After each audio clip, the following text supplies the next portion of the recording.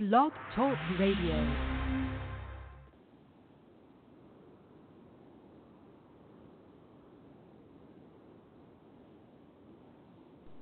Hello? Well, there we go. Welcome back, my friends, to the show that never ends. We're so glad you could attend. Come inside, come inside. There behind the glass stands a real blade of grass. Be careful as you pass. Move along, move along. Come inside, the show's about to start. Guaranteed to blow your head apart. On this election day, we decide to elect to punt the NCAA preview till next week. And we know we're a half hour late. We're sorry, everybody, but you know what? We both have jobs. They get busy at times. This is one of those days. So busy Some of us is. actually work We're for a both living. here. Hey, you know, I am the sole attorney for these two companies. Don't even go there, okay? I gave you could have given me shit for, I don't know, the SRA job. Yeah, okay. I worked 8 to 4, and I really worked 8 to 12. I get that. You work 3 hours a day. Who are you kidding? Agreed. You did, not anymore. Agreed. Okay. You go to Patney. All right. I work probably 6 hours a day. You go to IPC. I work 6.5. Now I'm working. Like, this is no joke. I am actually working. Look, am I working 12 hours a day like some lawyers? No. But I'm not earning what they're earning either. But the fact is, I work. We both work. This is a hard day for both of us. Here we are. We elect to punt the NCAA preview till next week. We're here 5:30 to 6:30 today on Election Day. And that reminds me, you know what? This is the first year since I was 18 years old I didn't vote. I'm pissed. I am pissed I didn't vote because I didn't register in time. I didn't register in Georgia in time to vote, and it's eating at me. So do as I say, not as I do. And if you're listening to the show and you haven't voted yet, go out and vote. It's not even a privilege. It's a right. It's something you should be doing. It's an honor. It's something that having traveled the world, having traveled to India and China and Vietnam, and seeing those people that live under communist regimes that don't have the right to vote, man, what they wouldn't give for the right to vote and to vote for their leaders. So go out and vote. And Seth, I hope you are either voted or you're on your way home so you can do that. I am actually not voting for the first time in many years. Well, the problem also is for me, there's nothing for me to really vote for. Having just moved to this town 3 months ago, I'm not exactly familiar with the town issues, and there's no state, there's obviously no federal, there's no senatorial representative votes this year.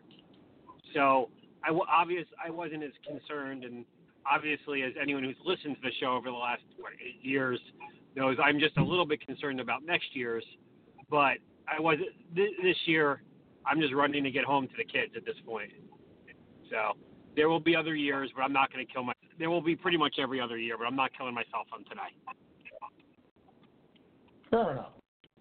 Well, if you have one of those votes in which it matters, and even if it doesn't, and you should be voting because that's your say. That's your way of representation.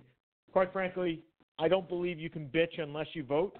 So I have basically, with regards to the town that I live in, I have no say for the next year. I cannot bitch for anything, and I have no right to bitch. So I'm done with that.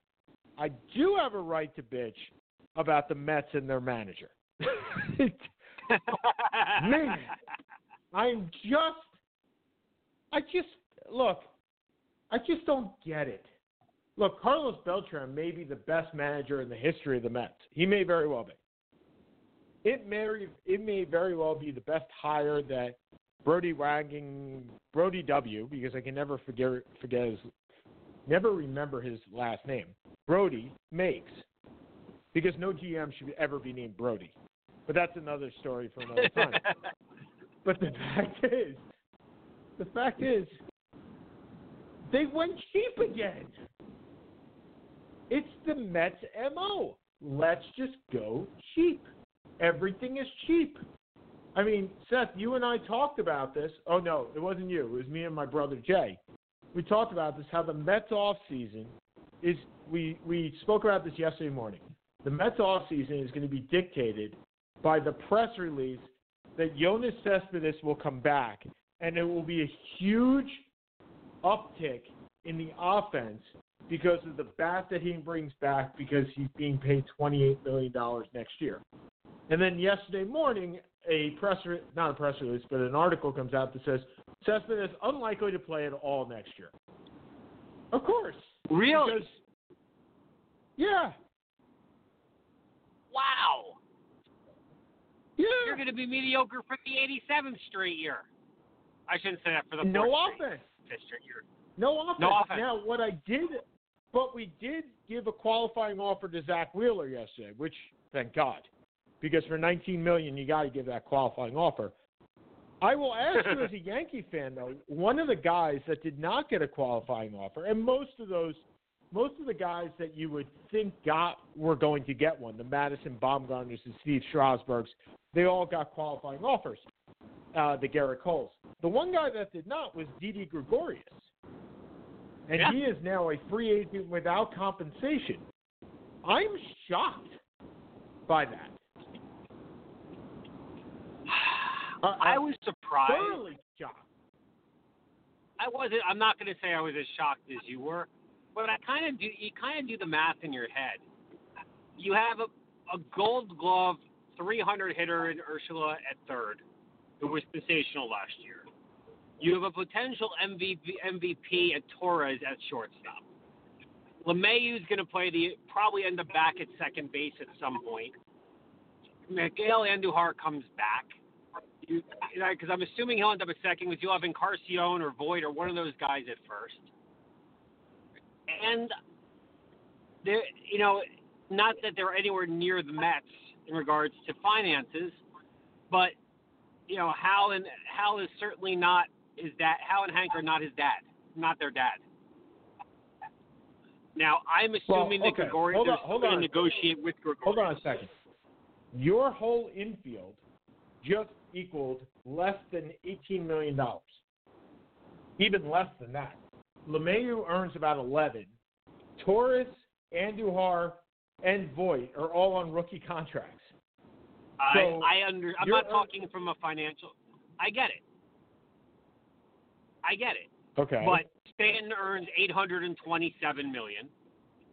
Ellsbury still on the earns another $240 million. I know. One more they year. got to sign Judge at some point for $3.6 billion. You're gonna offer $200 million. Offer $850 million to Strasburg, $690 million to Cole. I guess at a certain point, I would have done it because Gregorius to me is a leader on that team and a really, really good shortstop.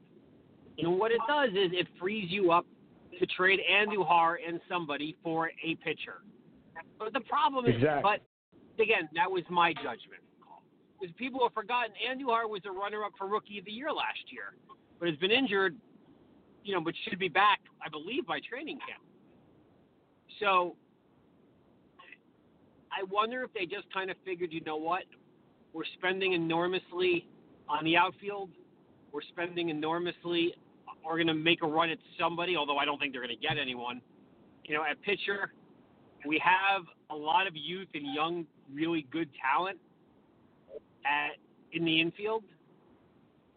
We'll still negotiate with Didi, but if it doesn't happen, we can live with it. Well, that's true. Ladies and gentlemen, this does not preclude, so it used to preclude teams from actually negotiating with the players. If the players declined arbitration or were not offered arbitration, that was arbitration, this is a qualifying offer. It used to be that you could not negotiate with the player until May 1st, which is why Tim Raines' best year, he didn't even start until May 1st. And when we went through the whole Hall of Fame argument, that was my biggest argument. So the fact is they can negotiate with Didi. He may come back. I just think that's a very valuable trade chip that they could have had for, yes, it's $17.9 million. 17.8 actually. It went down this year. $17.8 million. But it's still a valuable trade chip, and it's not like the Yankees they're not losing money. I mean, they have I understand they want to stay under a specific tax. They did re-sign Aroldis Chapman or extended him for another year, so they have him for another year. I don't think there's a shot in hell they're getting either Gerrit Cole or Steven Strasburg. Not one. I think both of them will wind up on the West Coast. If Strasburg even goes to the West Coast, if he doesn't, then I think he's going to stay with Washington. What did you think about Gerrit Cole at the end of the World Series? And congratulations to the Washington Nationals. That's first and foremost. You win 4 games in the opposing park. We both finally got one right. Very rarely does that happen. It only took, 5 years of Major League Baseball predictions that we both had the Nationals for 5 years. I will say that my prediction for MVP this year in the National League was Juan Soto. Now, he may not win it this year, but I got a feeling he's going to win one very soon. He is really good. And he showed it in the playoffs. Strasburg taking home the MVP. What did you think of Gerrit Cole immediately following the World Series? When they asked him to do a press conference, he shows up in a Scott Boras hat.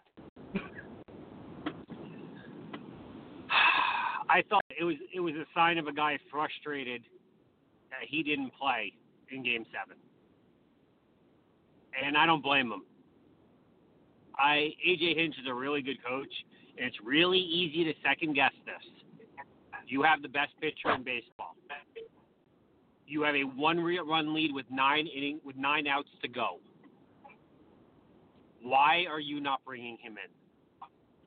Okay, so what I heard before the game was the only way that they would bring in Cole. Hinch said this: the only way I will bring in Cole is if I am at the beginning of the inning. I will not bring him in the middle of an inning. So, by the time it was the beginning of the next inning, they were already down.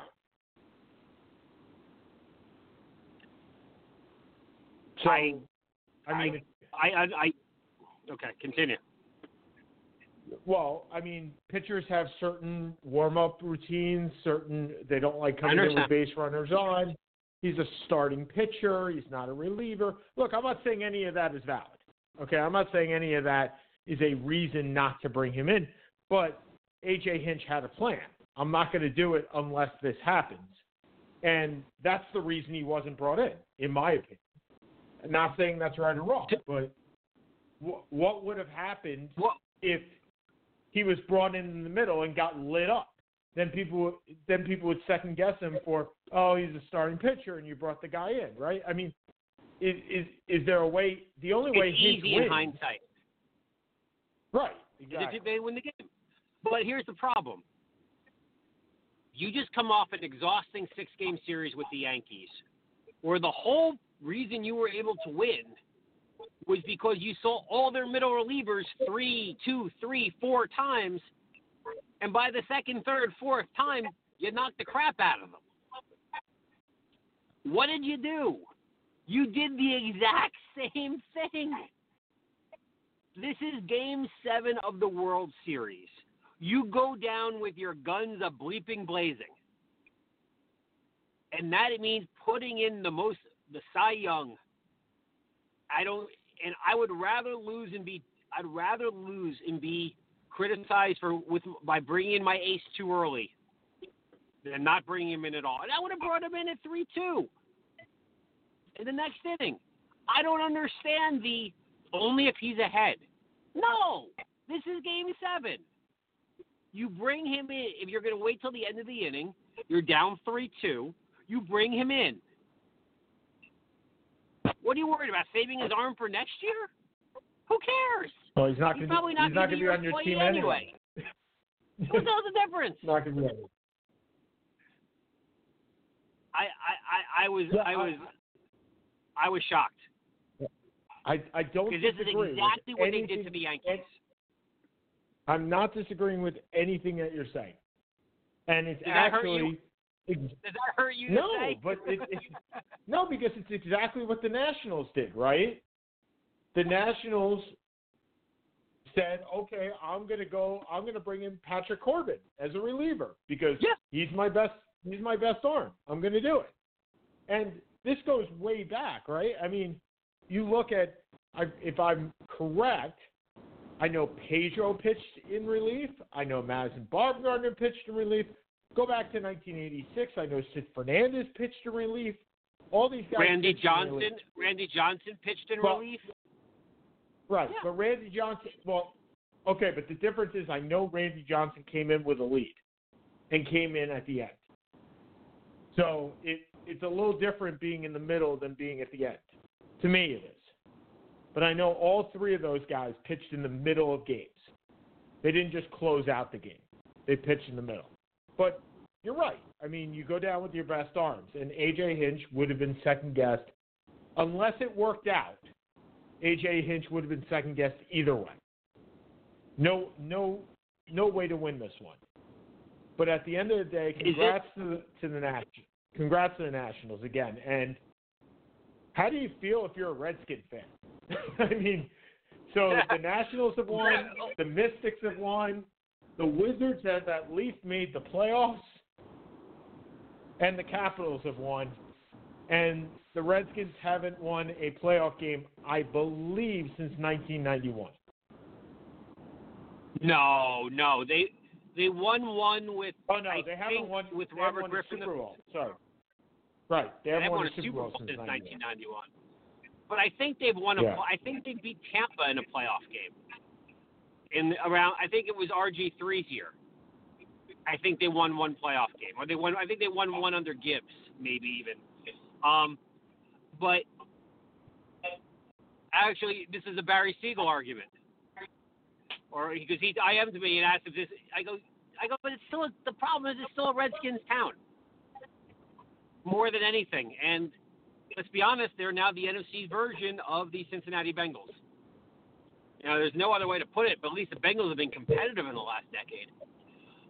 So, the question I was going to throw to you, in honor of Bill Simmons doing Book of Basketball Volume 2 on podcast starting tonight, which if I listen to podcasts would be the greatest thing ever. Oh, you haven't heard this? No. He's back, baby. Well, I've been listening to his podcast on the Ringer, but I haven't heard about this. Oh my God, this is going to be something. This is going to be like Gym Central. This is fantastic. This is like my gym podcast.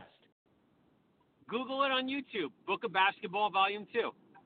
Oh, so happy. Oh, good Lord! I never want to hear that noise again.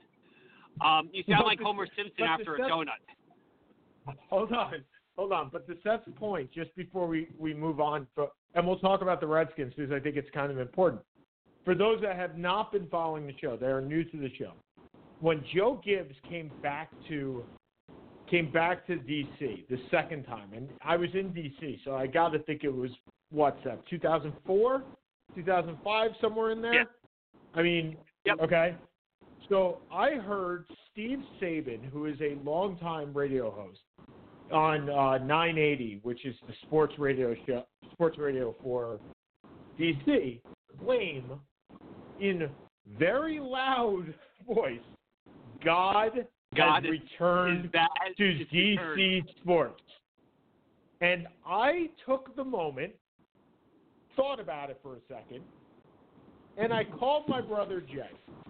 Because Jay and I have an interesting relationship. Jay is like the devil on my shoulder. And I'm like, you have your angel and your devil. Does that make me the angel? No, If Jay Mitch and myself are all No, if Jay, Mitch, and myself are the three influencers, you're all devils. no wonder you have ended up the way that you have. Oh, yeah. Yeah, you're all devils. You're all devils. So I called Jay, and I said, Jay, let me ask you this question. If I said God returned to New York sports, who would you think returned? He goes, well, that's simple. Babe Ruth was reincarnated. I go, exactly. A guy has returned from death. It's not a coach. It's the best baseball player ever. Like, it's not a coach. And he's like, okay, but why you asked me? I said, they just said Joe Gibbs is God. He's like, Joe Gibbs never played. I was like, exactly. I don't understand it. But to your point, yes, it's still a Redskin town. Because nobody would ever say God returned to DC Sports if it was Wes Unseld or Ted Williams. Why would Ted Williams? So, anyway. Well, Ted Williams was the manager of the Senators. So if he returned to play, right. So if you return to play, you might say God has returned to DC Sports. But no, it's freaking Joe Gibbs, who took 3 years and then went and did NASCAR again. Anyway, to your point. Well, let me ask you though. So, along with Simmons, came up with the idea, or one of his friends came up with the idea, and he was the one who made it pretty well known in sports folklore. Is this the greatest Ewing theory example of all time? No, come on. No. They won a championship without him. I get it, but it's not. But Seth, they replaced him with guys that were better. It wasn't just the team did it. Soto was a better player than Harper. You can't. The Ewing theory holds if it's the same team and they just do better. You can't replace the guy and say, okay, great. Well, Soto was playing their outfield last year was Soto and him, correct? No, they didn't replace. It was Soto. Hold on. It was Soto as a rookie, Adam Eaton, who played 40 to 50 games, and Harper. So now you replaced that, and Soto played, I believe, 100 to 110 to 120 games. So now you replace Harper with Soto full-time, Victor Robles full-time, who's a much better defender, and Adam Eaton for an entire season. And you also brought in, I don't know, Patrick Corbin, who happened to be the highest-paid pitcher last year in free agency. You didn't just keep the same team. It's not like the Knicks I agree. in the Latrell Sprewell year where he just got hurt and they did better. Because the year before, they had him and they just didn't do well. So, no, this is not a Ewing theory at all. I don't believe it. I think, look, if they had re-signed Harper, would they have been able to get Corbin? No. If they re-signed Harper, would Victor Robles be playing full-time? Maybe, but Adam Eaton wouldn't. So there are definitely changes. Are you really saying that you would have rather had Adam Eaton? You would rather have Adam Eaton than Bryce Harper? No, but if you're a Nationals fan, hold on. But do you really want? But if you told me you were going to get the production of Victor Robles full time and Patrick Corbin or Harper, and you get to spend $100 million less, you might take that deal. Why wouldn't you get Victor Robles full time regardless? Eaton would have been the one would be the fourth outfielder, not Robles. No way, not a chance, because Eaton was earning money and Robles wasn't. No chance. Eaton would have played. It leaves him on the roster. Doesn't mean he's playing. I'm just telling you, he would have played. He would have played. Okay. He was he's actually a better defensive player. He would have played. In any event, okay. You told me I had a full-time Victor Robles, Adam Eaton full-time, and Patrick Corbin. It's, again, which is greater, the star or the sum of the parts? And in basketball, you could say the star is the most important because there are 5 guys. But as we've seen in baseball, one guy definitely – look, Mike Trout can't win a championship. Mike Trout can't even have a winning season. They can't reach 500. Yeah, right. They can't reach 500. And he's the best player you and I will ever see, in all likelihood. Because he may wind up being a top 3 player of all time. So we'll never know. Yeah. We will never know until he plays in the playoffs. You cannot call someone a top 3 player of all time if they've never played in the playoffs. I really don't agree with you. You just can't. You can't. Wait a second. So is Ted Williams not one of the top 5 players of all time? Ted Williams played in the World Series. Yeah. He lost. No. But he played. He didn't play in 40. He never played in the World Series. He played in one World Series. He also played. There was only one playoff team in a division, in a conference, in a league. 2, A, or well, I said A. So B, excuse me. They played in extraordinarily clutch games, even if they weren't in the playoffs. It's like the Sosa McGuire argument of '99. I don't care if they don't make the playoffs, but you got to be competitive, because otherwise, to play meaningless games in August doesn't do sleep. So I don't know how you can gauge someone to be. They don't have to win a championship, but you have to play in some kind of games that are pressure filled. Okay, I don't know how Williams, you. I don't know how you. So how many times do you think Williams? How many times do you think Williams was in a pennant race? A bunch. 4, 5, 6 times. I don't think so. I'm going to go look it up, but Boston Red Sox standings all time. Let's see how many times they even finished second. I mean, that would be, right? They would have to finish either second or first, I would think, in order to do it. So let's look. Between 19... They only finished first in 47, I think. Right. So let's see, 1936, right? Give or take. Okay. 36 through 39 are all the Yankees. 46. Sorry. No. I'm just saying, what's Williams' career? 39 to 60, I believe. I could be wrong, but I think it's 39 to 60. 39, they finished second. You have to take out 2 years. Okay. Right. Okay. But let's go through this. 39 second, fourth, second, but they were 17 and 9 games behind. 7th, okay. 4th, 7th, 1st. That was the year they lost the World Series. 3rd, 2nd, they were 1 game behind. Okay, I'll give you that. That's the summer of 49. 3rd, 6th, 4th, 3rd, 5th, 7th.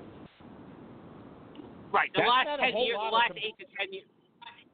Right, but a third place game, number 1, they could be 2 or 3 games out. I don't know. 49 was their greatest team that lost in the 2-game playoff to the Yankees when Jerry Coleman hit the fluke single in the bottom of the 8th. But yeah, I know this crap. Who would ever think that? But he played in. First of all, there's only one playoff team. It's a different era. You have 5 playoff teams out of 15. He's played in 1 wild card game in 9 years. I don't know how. I get it. It's not a star-driven team like a star-driven sport like basketball. I understand that.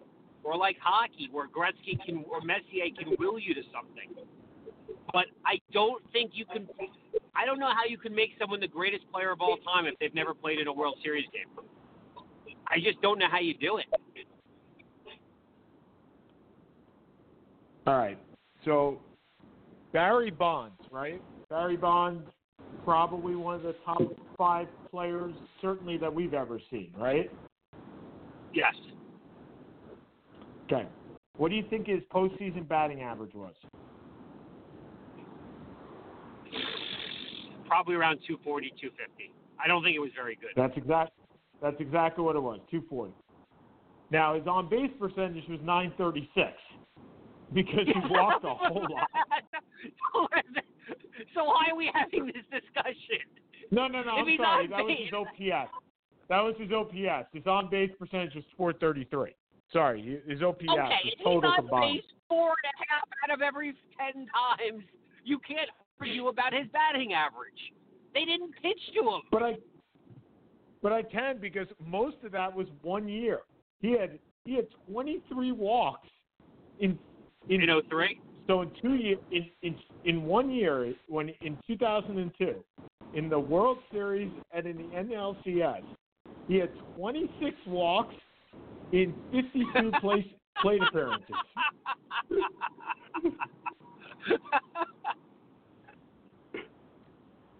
Like, it's insane. But before that, he didn't do very well. But no, he didn't. In the early 80s, in the early 90s, when they made it with the team that lost to Atlanta on the single by Francisco Cabrera, they weren't good. He wasn't good. I agree. He batted 148. Then he batted 176. So, I guess my point is, baseball is a little harder to judge your top 10 players by postseason. Right, but you said one of the 3 greatest players of all time, dude. He might. You didn't say an all-time great. But Trout is putting up numbers that nobody's put up. Nobody. Yeah, he's been ridiculous. And I mean, I hope to God, I really hope, well, I don't because I'm a Yankee fan, but that aside, I hope he has the opportunity to prove himself on the stage. Because everyone knows who he is, but no one ever, unless you're a big baseball fan, who's seen him play? Well, that's part of the problem is he plays on the West Coast too, right? So it's hard to watch. For a team mired in mediocrity for the last 15 years. Yeah. You know, what are they known for in the last 5 years? The death of Tyler Skaggs. Albert Pujols' contract. Pujols' contract from hell, and Ohtani. I mean, who's been a nice player, but he's not been a game changer so far. Well, he underwent Tommy John surgery. Let's see when he comes back next year. I understand. I mean, and knowing Artie Moreno, I think Garrett Cole or Steve Strasburg is ticketed for California. But I really do believe that you're going to see the same type of offseason that you saw last year. Teams are just not going to spend money. I don't think you may see the one Garrett Cole contract, but I think but the middle class gets screwed. I get you. They will get crushed. They will get absolutely crushed. Okay. Much like the Giants did last night and the Jets did on Sunday.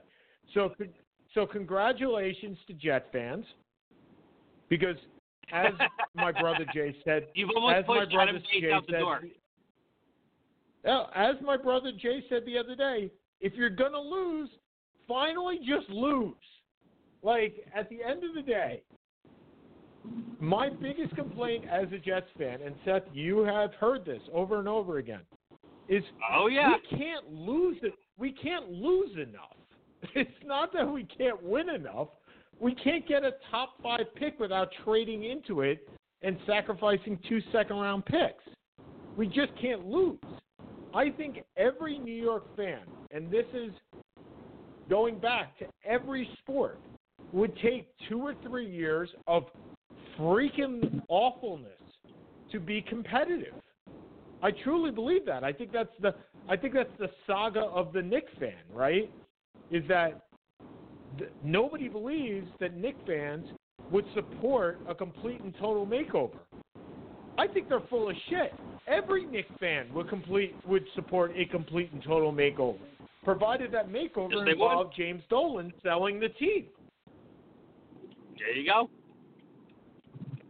But anyway, congratulations. Although the way they're going, you may burn out R.J. Barrett by the All-Star break.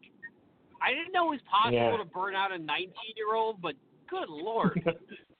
Fizdale, you're firing yourself right now. Oh, okay. Wow. One thing at a time. One thing at a time. So here's a question for you. Let's go back to the NFL. Did you know that the Steelers are actually number 7 in the playoff run right now? I know they're 4-4. I didn't know they were that high up. I wouldn't have thought so. Wow. They are one game out of a playoff spot. Who would have thought starting 0-3? But yeah, they are one game out, and the Bengals are one game out of clinching like a top 5 pick. And we're not even in double digits in games. And Ryan Finley has taken control, which means our fantasy team has lost its redheaded wonder in Andy Dalton. But that's okay. That's okay. Surprising teams. Look, we're like 9 games into the NFL season. I think the biggest surprise it feels a lot longer. Yeah, it does. Well, part of it is because of all the injuries this year. I mean, really, injuries and disappointments in teams. And I was just about to get to that. Disappointing teams. The Browns and the Jets have to be 1 and 2, right? I mean, I don't know of any other really, really disappointing teams. I don't think I had the Browns making the playoffs. I think I had them just out of it, but I certainly didn't have them 2 and 6. I think you had them making it as a wild card. I think you had them in. I had them out. I had them at 7 and 9. Okay. Yeah. But that being said, neither one of us thought that they were this bad. No. There's gonna be something we've never seen this year. I don't think we've ever really seen before that's gonna happen. There may be a lot of first-year coaches who are gone. Freddie Kitchens, I don't think is gonna make it very far. Adam Gase, I don't think is gonna make it very far. There's 1 or 2 others. I'm blanking on them right now. I mean, the guy who seems to have done the best job is Cliff Kingsbury, which is ridiculous. Absolutely. Yep. But that team is 3-1 in a tough division, and they have not embarrassed themselves at all. Well, I think another guy that has distinguished himself, and I know you're probably going to laugh at me, is Brian Flores down in Miami. Because while the team has not won, the team doesn't have any talent, and they consistently fight. And they won. They beat the Jets. That's not saying very much. But the fact is they won a game. I mean, at the end of the day, they won a game. And the game before they fought, they just lost Preston Williams, their undrafted wide receiver who scored 2 touchdowns and 85 yards against the Jets. They lost him for the year. They've traded everybody that is remotely good. And he's done a good job down there, but I think you're right. Look, I don't think Adam Gase is surviving the year. My question to you is, do you see any of these guys getting fired in the middle of the season?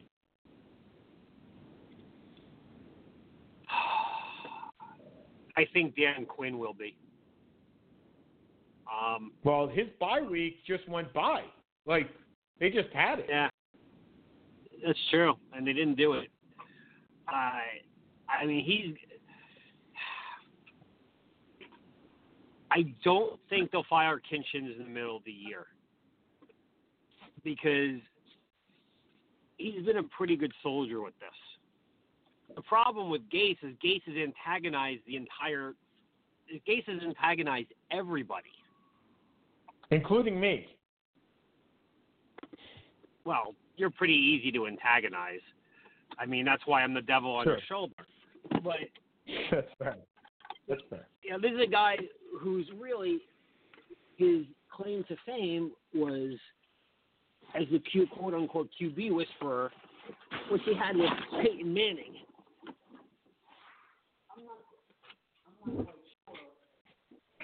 Did we lose you?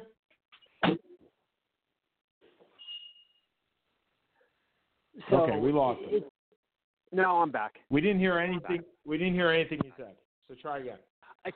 I know. I was parking the car. What I said was the whole idea that Gase is his QB whisperer. Well, he was great with Peyton Manning. Whoop-de-doo. Who wouldn't be great with Peyton Manning? But you would figure that what happened to Miami would have humbled them a little bit. It certainly hasn't. And he antagonizes, a fan base as desperate as anyone I've ever seen, to a point where they want to get rid of him within 8 days, within 8 games. I mean, that's a record. Since he's 0-9, since he's 0-8, 0-9, you don't hear people clamoring for Zach Taylor to be fired. You said Brian Flores 1-8. No one's really saying Flores has to go. Now, they may not be the right coaches, and they may be fired a year, 2 years, 3 years down the road. But you don't hear this 8 games in. Well, is it part and parcel because of 2 reasons? First of all, there were expectations on the Jets while there were no expectations in Cincinnati. And number 2, it's Cincinnati. It's not New York. So I get the fact that Zach Taylor is not Adam Gase. I also get the fact that Zach Taylor did not pull a power play like Adam Gase did in getting control over the team. And I think that has a lot to do with it, where he got the manager, Mike McGowan, out because he said, I know what I'm doing. Look, I wasn't infatuated with the hire to begin with, way back when. I wasn't totally against the hire either. But he has shown no ability to make this team better. And, of course, the Jets' prize free agent from last year, Trumaine Johnson, wound up on the IR today. So that'll be the end of his career, too. Another beautiful free agent signing by the New York Jets. Another guy that wound up on the IR today was Cam Newton. I'm not sure you caught that. I did. Which could symbolize the end of his career in Carolina. Kyle Allen has gone 5-1. Cam Newton is owed almost $20 million next year. Now, if he's Cam Newton the MVP, $20 million is no big deal. But if he's Cam Newton, I don't know what I'm getting, $20 million is a big deal. I don't quite know where Cam Newton fits anywhere else. And that's not to say that there isn't a job for him, because if he's healthy, there are plenty of jobs. But, wow. I mean, from MVP 4 years ago to basically being cut, that's a historical drop in prestige. It is. I'm sorry, I'm a little distracted. My son just came over and told me that I haven't been doing a very good job on the father front. But great. But I agree. It does seem like this is the end of him in Carolina. It's been a progressively downward spiral the last couple of years, and since, as you said, his MVP in 2016. He'll get another chance at a starting job, whether it's Chicago or Tennessee, and those are, to be honest, because I like him in powerful. Tennessee. What'd you say? I like him in Tennessee. That's a good match. I do too. I don't think Chicago's a great match for him, but I like him in Tennessee. Because you have a big power running game. You have a dependable tight end, although he's like 52 years old. You have a team that I don't think is too far away. Although we say that about Tennessee a lot of times, where we really never get a good feel. I actually can see him I don't know if I see his personality in Chicago, but I can see. He may be a little bit too charismatic for Chicago, but just kind of the whole Chicago, that kind of grounded, tough, and he's a tough guy. But I don't know if I don't know. But it's interesting because it does look like Carolina is, Carolina, they've had a nice run with them, but they never really hit the potential. And Kyle Allen has played he's played well enough. It's hard to replace someone that's 5-1. Yeah, I totally get that. I have a really hard time. Look, Carolina reminds me very much of what San Francisco is, in that you just need a guy that can manage. You don't necessarily need look, I don't think Jimmy Garoppolo is a great talent, but he is steadily managing that team. And he's doing an excellent job doing it. And I think Kyle Allen's along the same way. But again, Kyle Allen hasn't done it for more than 1 year. And he has more than 1 year. He hasn't even done it for 1 year. So I think we're first exploring what Kyle Allen eventually can bring to the table. But I do like him in Tennessee. But there are a lot of quarterbacks coming out in this year's draft. So the question is, do you bring in – first of all, does Cam Newton take a 1-year try contract? I'm not sure Cam Newton does that. So then the question is, who's going to commit to him? And you're right, of all the teams, Chicago is the one that can most afford him in the realm of giving him time. Because I'll tell you a story that I just heard right after this, in the fact that Trubinsky needs time, and the fact that, they don't have draft picks. They traded most of them for Khalil Mack and other people. Did you know that one of the sports books in Las Vegas, I read this right before we came on the air, has decided to give all bettors that bet on Mitch Trubinsky as the MVP their money back? Because he went from being, I think it was 100-1 when they bet him. Now it's 50,000-1. So as good PR, they just gave him their money back. They said, you know what? He's off the board. And Trubinsky will always be the guy that was drafted before Deshaun Watson and Pat Mahomes.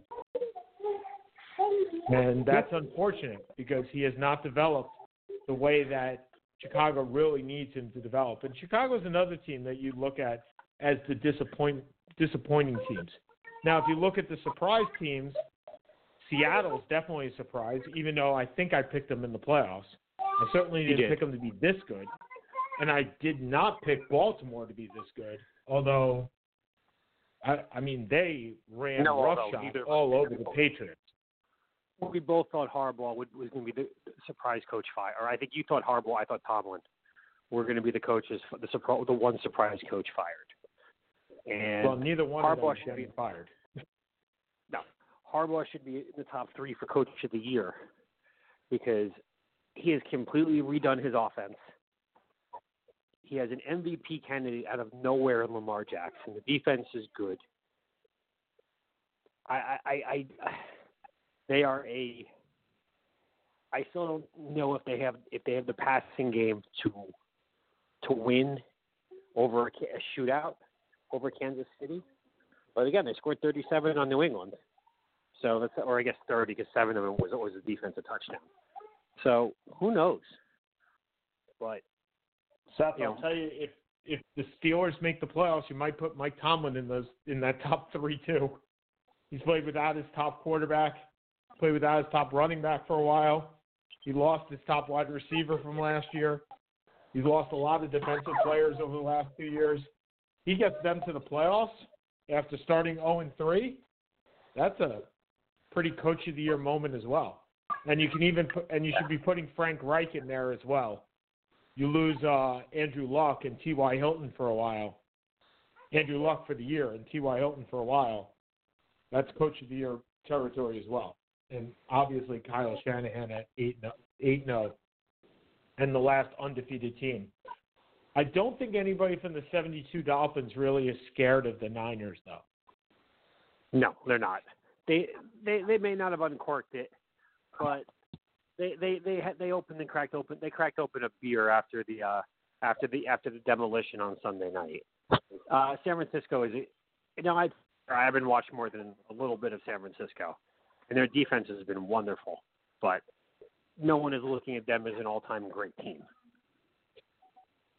No, I absolutely agree. So if you look at let's switch gears over to college sports. And again, next week we'll be doing our college basketball preview, which is perfect because I will not have a whole lot of time to prepare as I will be watching my brother's kids all week. So perfect for Seth that he can lead the charge on the NCAA preview. We may need to do that at a different time, but we will keep you guys abreast. I'm sure that will be a 90-minute show because there are lots of college sports, lots of college teams. But the big news of this week was that the Syracuse Orange fired their defensive coach. No, that wasn't really big news. The big news was that Florida State absorbed a $17 million buyout and got rid of Willie Taggart. Holy smokes, $17 million to get rid of a coach mid-season. Seth, I was shocked. Shocked would be an understatement that they would do this during the season. It has gotten that bad. You understand they're not going to be Bobby Bowden's Florida State, and they may never be Jimbo Fisher's Florida State. But when you can't be the number 8 or number 9 team in the ACC, you can't be below Wake Forest. You're Florida State, and there's like a 1-minute clip that Kirk Herbstreit does about this is a team that on 3rd and 15 will let up a 20-yard pass and give a cheap shot hit, and will kind of talk all sorts of smack afterwards. Undisciplined. Jimbo left the cupboard pretty bare, so Willie didn't have the talent he anticipated coming in, but this is a disaster down in Tallahassee. And Chief Mineola, he's got a long way to go for people to care about him right now. Well, the funny thing is, Taggart actually had the 13th best incoming class next year. Unfortunately, most of them decommitted the minute that he was fired. So it's kind of damned if you do, damned if you don't. I don't know who Florida State can get for this job. I really don't. I mean, it's obviously got an expectation to it.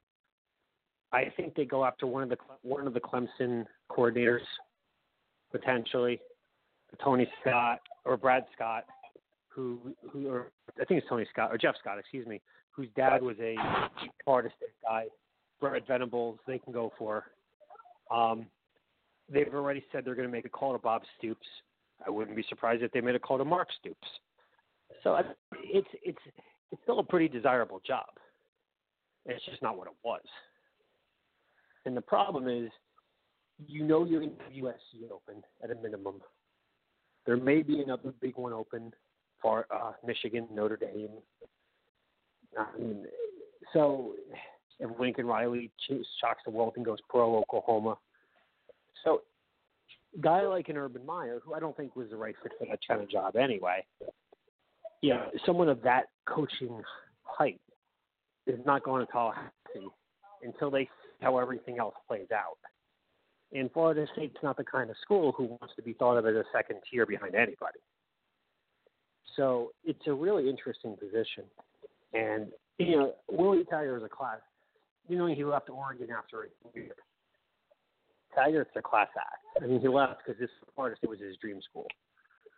Just as if you became the GM, for the Winnipeg Jets and did a nice job, and the Islanders came and calling, even if you had a 5-year contract, you're going back to Uniondale.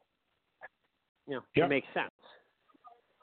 So, I don't hold it against him that he did it. I hope he gets another coaching job. I just don't know if he was ready for Florida State. Well, he got an $18 million payout to leave. So there are worse things in the world. I'm not saying, he can take his time. And he'll probably have to work himself back through the coordinator jobs. I can't imagine that somebody's going to hire him based on exactly what you and Herbstreit said. undisciplined teams. I think people can understand losing. I really do. I don't think people can understand, like you said, a roughing the passer call when you're down 35 and need the ball, or celebrating a tip ball when there was a pass interference call made. Like, I think that's the problem that coaches had, and that's part of the reason why coaches get fired, especially in college, is for undisciplinary stuff. Okay, so next week we're going to do our college basketball preview. As I said, Seth's going to lead it. I'm going to follow. I'm going to give you a little hint. I'm picking Michigan State to win it all. I don't think that's too much of a leap here. But, yes, I will pick Michigan State. Yeah, I know. Huge leap. Tomorrow, Syracuse plays against Virginia in the first game of their season. Yes, national champion Virginia. And Andy Katz picked the upset, picked Syracuse to beat Virginia in the Dome. I'm hoping that's true. Seth, you got 3 minutes. Go. All right, kovalev congrats to Canelo Alvarez. Moves up two weight classes and beats Kovalev for the 175 title. Probably now pound for pound top in the world. Although, again, he's finally almost a Floyd Mayweather policy of fighting a lot of these guys just a little bit past their prime. And a black mark on boxing that they delayed the fight with their biggest star for an hour to let the UFC finish their card first. There's no reason ever that a fight should start at 1 o'clock in the morning to wait for a UFC fight to end. Just shows the decline of boxing as much as big fans hate to admit it. So we'll go from there. So next week, college hoops. Let's go Terps. And for Sean Palmer, this is Seth Kamens and the Seth and Sean Sports Radio Show. Have a good week, everybody. See you, everybody. Bye-bye.